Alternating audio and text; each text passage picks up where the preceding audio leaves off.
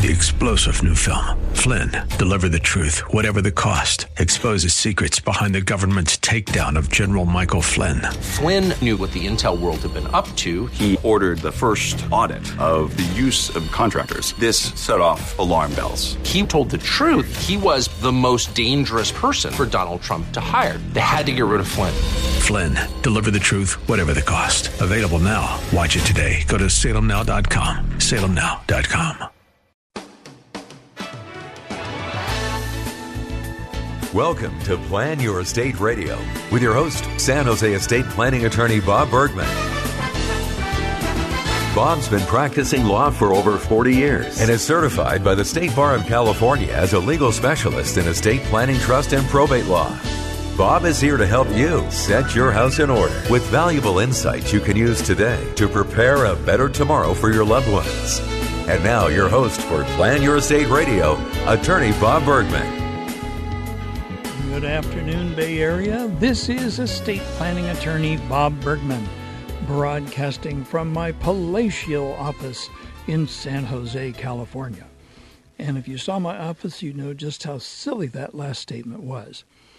I'm actually in the process of relocating my office. I'm going literally across a courtyard from one building where I'm at to the other building where I'm at. I'll be on the second floor instead of the third floor, and my office will be close to a staircase, which is nice. Makes it easier to go up and down in the morning. I'm in the process of doing that move right now, and I'll tell you, if you've ever moved an office before, you'll know when I say that there's a lot more stuff to move than you realize until you actually start moving it. And because of my physical condition right now, basically very, very weak left arm and left side of my body, kind of residual from the stroke I had last year, I'm finding that certainly I can't move any furniture anymore. I used to be able to move my entire office on my own using rolling carts and everything else. Can't do that anymore. But fortunately, there are people younger and stronger and more burly than I am that can certainly do things like that. I plan on moving many things over here in July, having an official start date for my office, August 1st. I will have completely relocated everything from my old office by the end of August. And then my old office will be available for someone to take over. If you happen to know anybody in San Jose that's looking for office space, about roughly 800 square feet of office space, centrally located in the Cambrian Park area, feel free to have them contact me. Either call my office at 408-247-0444 or email me at radio@lawbob.com. I'd like to talk with them and introduce them to my landlord to see if there's someone who would be interested in taking over my space and having a new lease with the landlord. My current lease goes through the end of the year, and I'd love to be able to have someone take over the space so that I don't have several months of paying double rent. That's what I'm looking at right now, and I'm committed to going forward with my move regardless. Now, when I'm in my new office on August 1st, the very first major thing I'm doing is August 6th, which is a Saturday morning, and I'm doing my estate planning workshops on that Saturday morning. I'm doing 2 identical workshops, one starting at 9 o'clock, one starting at 10:45, and that's in the a.m. They go for about an hour, 15 minutes each, so it's not too long. And I go through my planning priorities quiz, which is an approach that I take to help people identify just what things are that are of concern to them in the estate planning area, and maybe even things they were not aware of that should be a concern. You can register. The most direct way to register is go to my website at lawbob.com, And right on the home page, you will actually see a link where you can go to my page that has workshops and seminars. And if you go to that page, it will give a description of my my workshops coming up, and the dates, times, where it's located, everything else, and then 2 buttons at the bottom where you can register for the 9 o'clock or the 10:45 workshop. Just select the button and it will take you right through to eventbrite.com where you can actually register. There's also a button on that page if you decide, you know what, I just don't want to go to the workshop. I would rather just book a consultation call with Bob now. There's a button there that you can push on that page that will take you right into my consultation page on my website, where you can book a consultation, either a phone consultation, a Zoom consultation, or an in-office consultation. It's a half-hour consultation. That's a $250 value because I charge $500 an hour when I do hourly work. There's no obligation for the consultation, but that is something you can do. You can book that 24 hours a day, 365 days a year, 366 days in leap year, and I usually am available for booking 4 or 5 weeks out from the date that you would log in. I try not to book too far out because I never really know what might be coming up in my life in the future or in the lives of my wife and my children. So with that in mind, I have a usual format that I follow for this show, and it's basically to go over questions and comments from around the state of California. So I'm going to start in with that right now, and start with a simple question out of Oakland, California. Someone said they're completing the certification of trust, not sure what answer the question is seeking. Well, aside from the fact that this person didn't say what the question was, basically what a certification of trust is it's a legal document prepared by and signed by the trustee or trustees of a trust, whether it's a revocable living trust or an irrevocable trust of some kind. And the certification will typically identify the following information. Number 1, the name of the trust.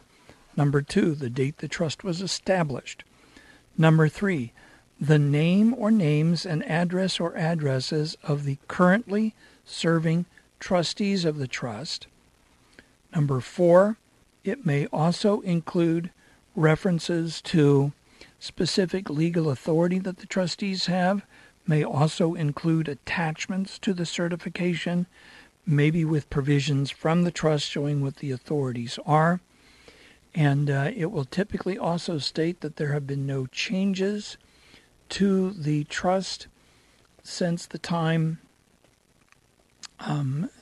there have been no changes to the trust as of the date of the certification, and it will be typically signed, dated, and then the signatures notarized.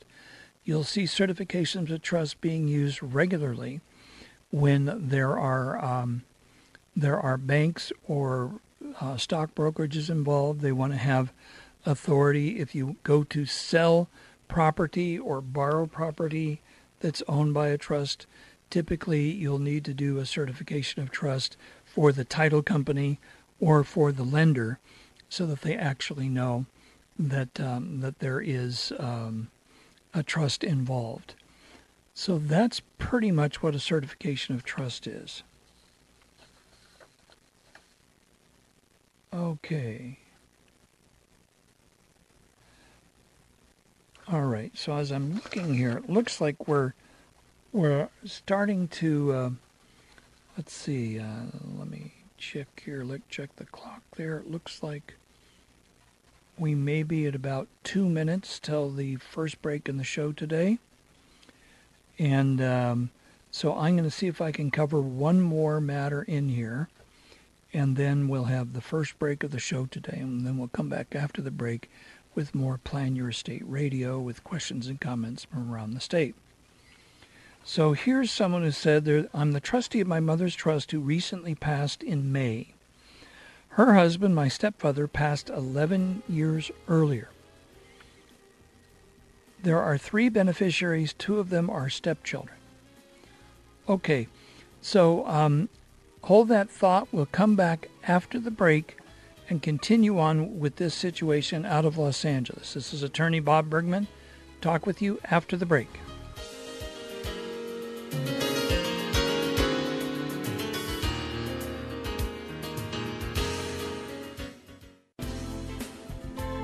This is Plan Your Estate Radio with San Jose estate planning attorney Bob Bergman on AM 1220 KDOW.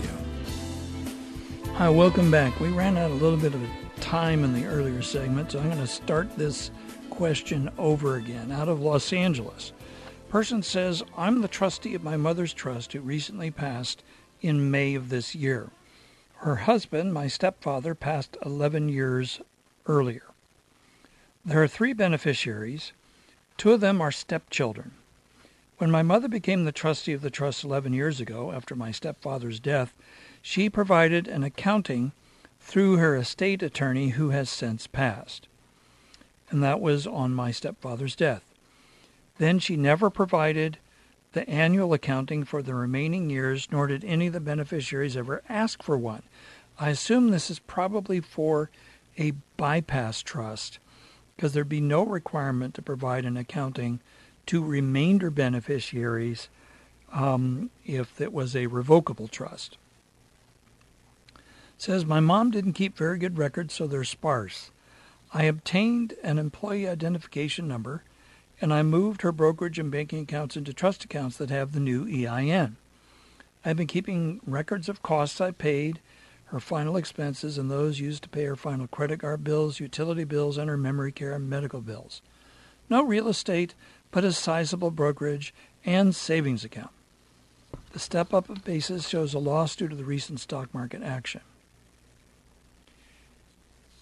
So the question is, do I need to account for the past 11 years when my mother was the trustee or when I legally became the trustee? It's when you became the trustee. And here the person saying, if I can get a waiver from the beneficiaries accepting an informal accounting,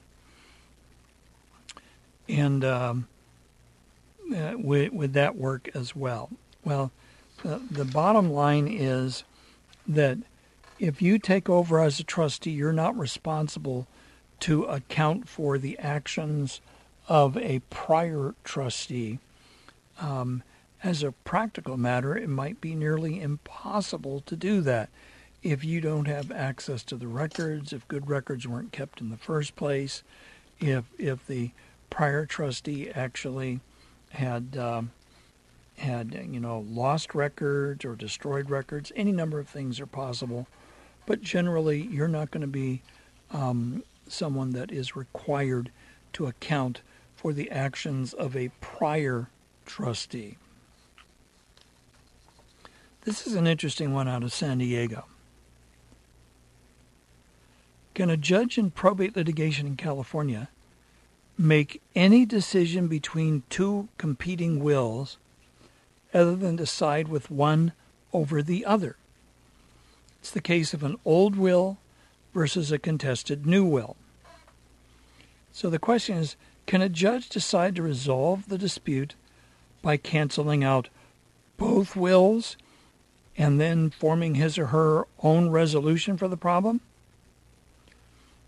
So an estate with a home worth $1 million could be divided up equally between 2 parties, as an example, when one will says that one party is entitled to the home and the other will says the other party is entitled to it. Well, I don't do probate litigation. We'll start off with that. But generally, if you have 2 wills that are competing, one's the old will, which presumably was valid, and then a newer will which changes the old will, and it sounds like the new will is what is being contested. Well, if the contest of the new will is unsuccessful, then that means the new will govern and the old will is not considered by the court. If the contest of the new will is successful, that will is basically torn up and the old will becomes the operative will. Is that clear? I think that's probably pretty clear. If both sides, though, are contesting the validity of the other side's will entirely, it is conceivable that a court could decide that neither will is a valid will for some reason or other, and that would mean that the person died intestate, meaning without a will of any kind, and by dying intestate, it would mean that the laws of the state would determine how the property in the estate is divided up, which may end up going, if this is two siblings fighting, may end up being divided equally between them, which is probably what neither one of them want. One of them wants the whole thing. The other one wants the whole thing. That doesn't mean that they can't settle the dispute in court and have the court approve a settlement dividing the estate up 50-50. But the judge can't make that decision on his or her own. They don't really have the authority to just do a King Solomon and divide the estate in two pieces if there's not specific authority to do that or a specific agreement by the parties to settle the litigation. Okay, here's someone out of San Rafael. Person says, I have 2 children and 2 houses. I want to leave one house to my son and the other house to my daughter. How and where do I word it in my living trust? The short answer is, I have no idea because I haven't seen your living trust. I don't know where your living trust, what section deals with the distribution of your property. I can tell you that it would be considered a specific distribution. Typically, it would appear in a living trust before any general distribution of what we call the residue of the trust, which is everything not specifically distributed by the trust. How is that distributed? That's the residue. In the trust that I do, we would likely have a specific distribution that says property number 1, which in legal terms we sometimes call blackacre. When you take real property in law school, they call it blackacre. That's the generic name for real estate. And then property number 2, which could be greenacre or whiteacre or blueacre, just means another piece of real estate. The specific distribution would say blackacre goes to my son, greenacre goes to my daughter. There would likely or should be language saying what happens if the son is deceased. Does the property instead go to the son's issue, meaning children and or grandchildren? Same thing with the daughter. Or does the gift lapse, in which case it passes as part of the residue of the estate? But there's really, I would not try to answer in a few words or less how to word something like that. There's very specific things that should be done when you're making a specific distribution to make sure it's crystal clear what you're doing. And there's also issues like, what if there's federal estate taxes? Does the person receiving a specific distribution, do they owe a pro rata share of any estate taxes on the value of that distribution? Or is that being paid out of the residue of the trust estate, which means that it's being borne by everybody equally and not being specifically borne by the person getting that specific property? That is another important issue that's often not addressed in trusts that I've seen. We're coming up on the mid-show break, and when we come back, I'll continue with more Plan Your Estate Radio. This is your host, Attorney Bob Bergman, in San Jose, and I'll see you and talk with you on the other side of the break.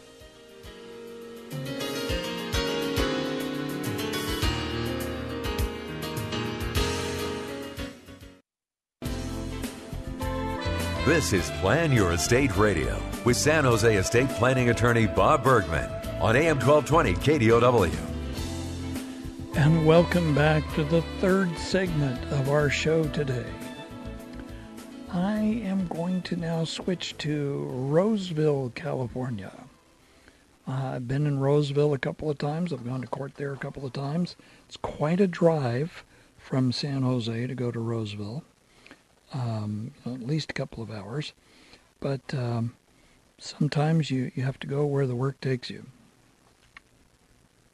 So out of Roseville, question: does the settlor and trustee of his own living trust have to provide the successor trustee named in the trust a copy of the trust or any amendments?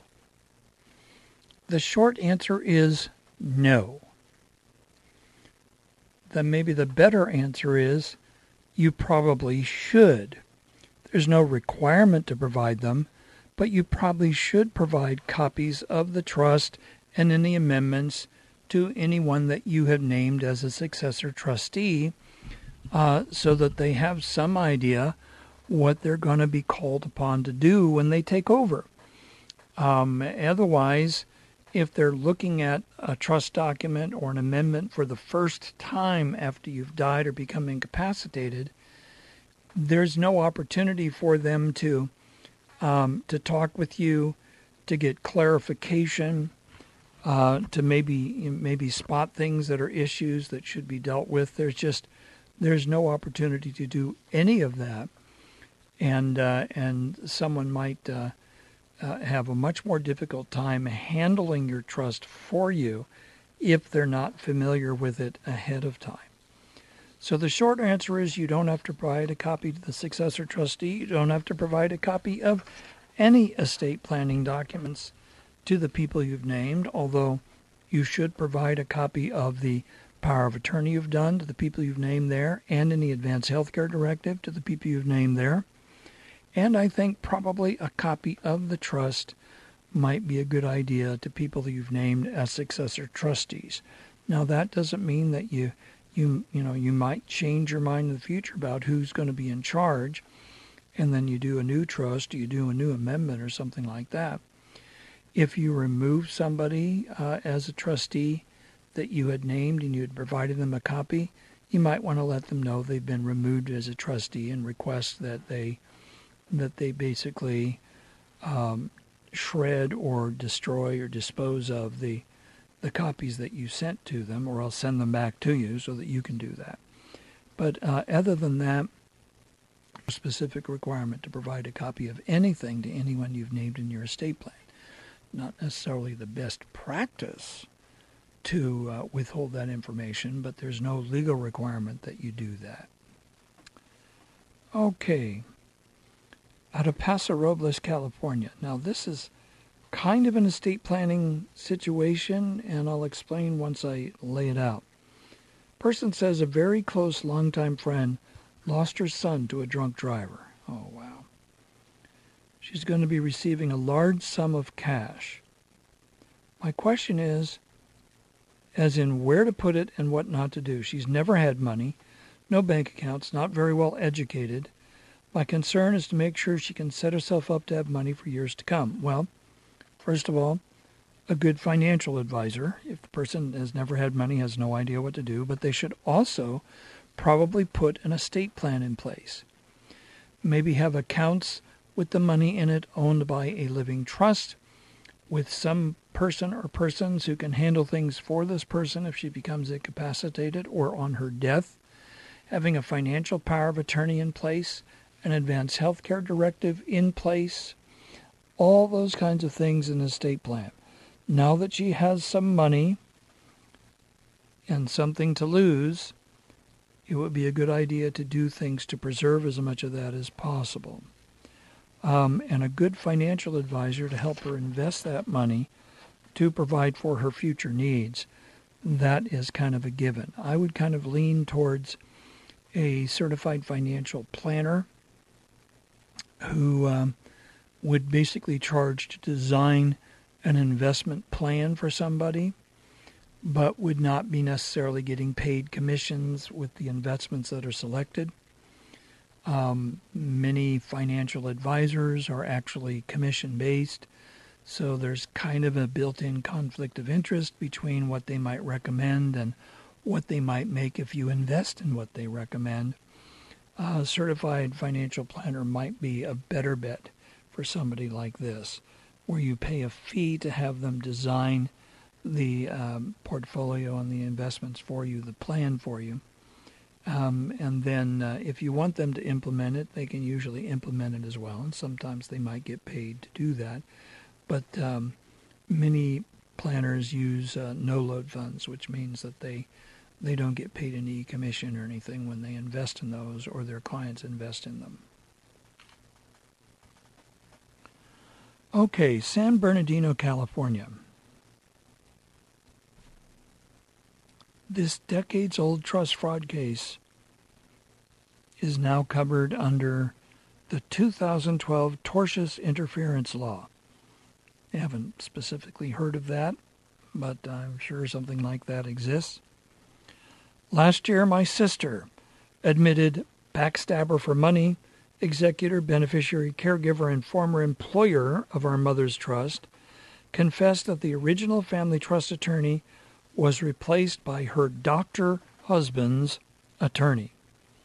My sister conspired, lied, slandered, and used her position of confidence and trust to have my mother's trust changed to favor my sister by $250,000 cash, a house, and virtually everything our parents ever owned. And apparently, she used a fake, unlicensed notary to do this. So I'm not sure where the notary seal came from. If they used someone's notary seal and someone signed pretending to be the notary, well, that's forgery, that's felonies, and everybody involved in that who knew what was going on.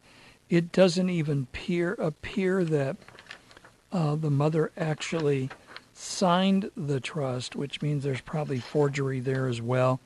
When I hear about things like this, I just know there is a special place for people that lie and cheat and steal involving estates, and especially involving impacting other members of the family that were supposed to be receiving property but now have been essentially cheated out of their inheritance. There's a special place where people like that go and get their just desserts. I'm not going to mention what it is. You probably know the place I'm referring to. It can get really, really hot, pretty much any time of the day or year for eternity. I really have no sympathy at all for people that do that to family members or to anyone for that matter, but especially to family members. Now, here's a question that's not so much an estate planning question, but it kind of is. It kind of touches on it. This is out of Fresno, California. And the people are saying, okay, the owner of the property where tenants have been living has been deceased for 20 years. And the tenants have been paying all the property taxes for the last 20 years on the property of a deceased property owner, which sounds like this deceased property owner didn't have anybody that was a relative that bothered to come forward and do anything like, file a probate in the probate court there in Fresno County to have the property turned over to whoever the heir would be. If it's just been sitting there for 20 years and these tenants have been paying the property taxes and they can prove that, and they've been living there for 20 years, it sounds like they haven't been paying rent to anybody either once the owner died, they can file what's called a quiet title action. And a quiet title action basically would say that, hey, we've been living in this property openly and notoriously, it doesn't mean evilly, just openly living in this property for the past 5 years, in this case 20 years, and we've paid all the property taxes when they were due. And now, because of that, we want the property turned over to us because the law says we can have it turned over to us because of the actions that we took and the failure of anybody who owned the property taking any action to stop that from being done.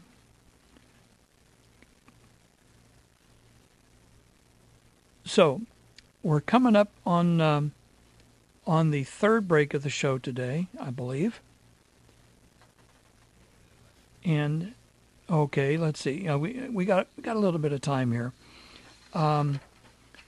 So here, person says out of Ventura, California, I have a living trust. Since then, I've sold my primary residence. Can I use a trust amendment or do you need a trust restatement? In my original trust, my residence would be sold and proceeds distributed. I now live permanently in my vacation residence, which is already included in my trust. Well, you don't have to do anything at all, actually. If that was going to be sold and you don't own it anymore because you already sold it, well, it's just not there when you pass away and your trust doesn't have to deal with it. That's kind of the short answer to that. So we're coming up on now in the third break of our show today. When we come back, I will take it home with the final segment of Plan Your Estate Radio. This is attorney Bob Bergman, and we'll finish up the show after the break.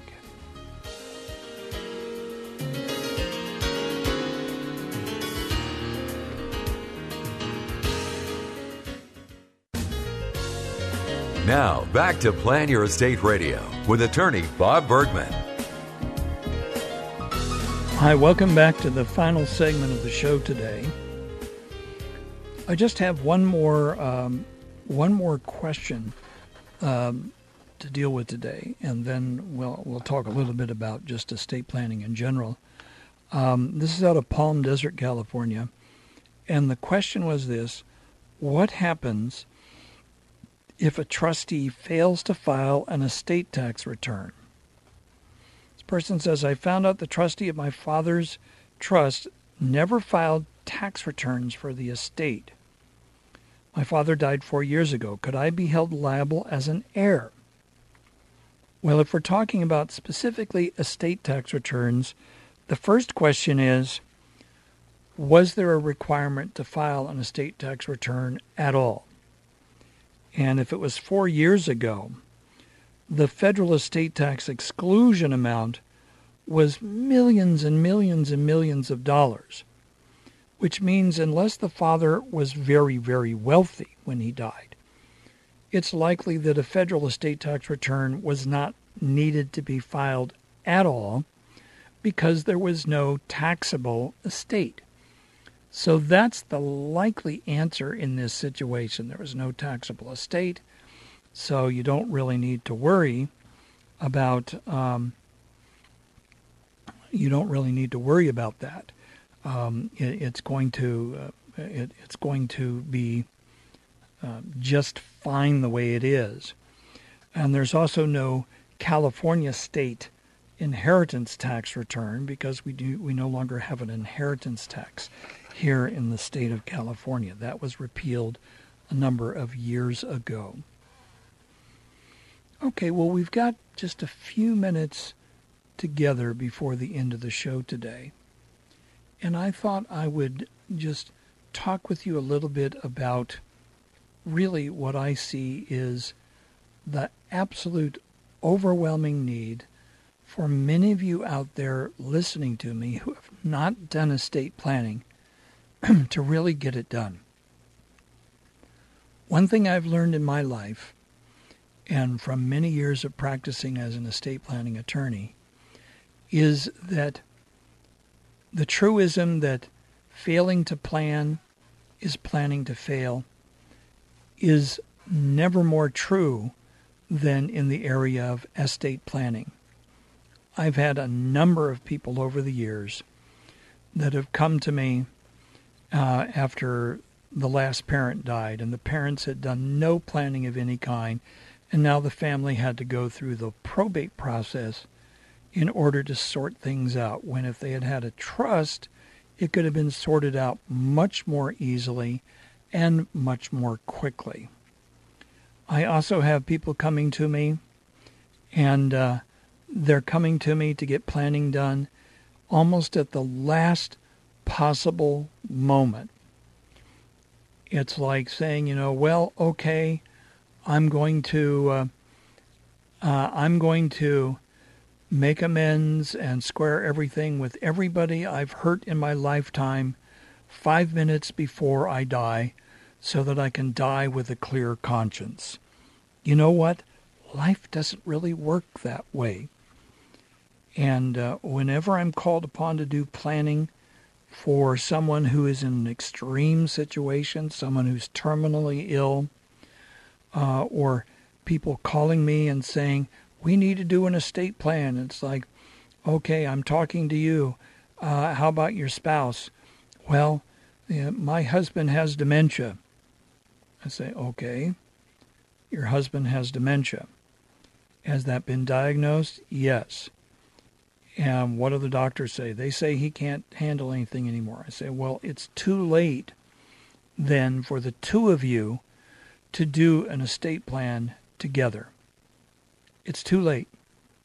Because if you're doing an estate plan together, you have to both be legally competent and able to sign. If not able to sign, to direct somebody to sign on your behalf. If you're now physically incapable of signing a document, there are ways around that. But you have to be mentally capable enough in order to do an estate plan. And so when people come to me that late in the game, I have to tell them there's really not much that we can do.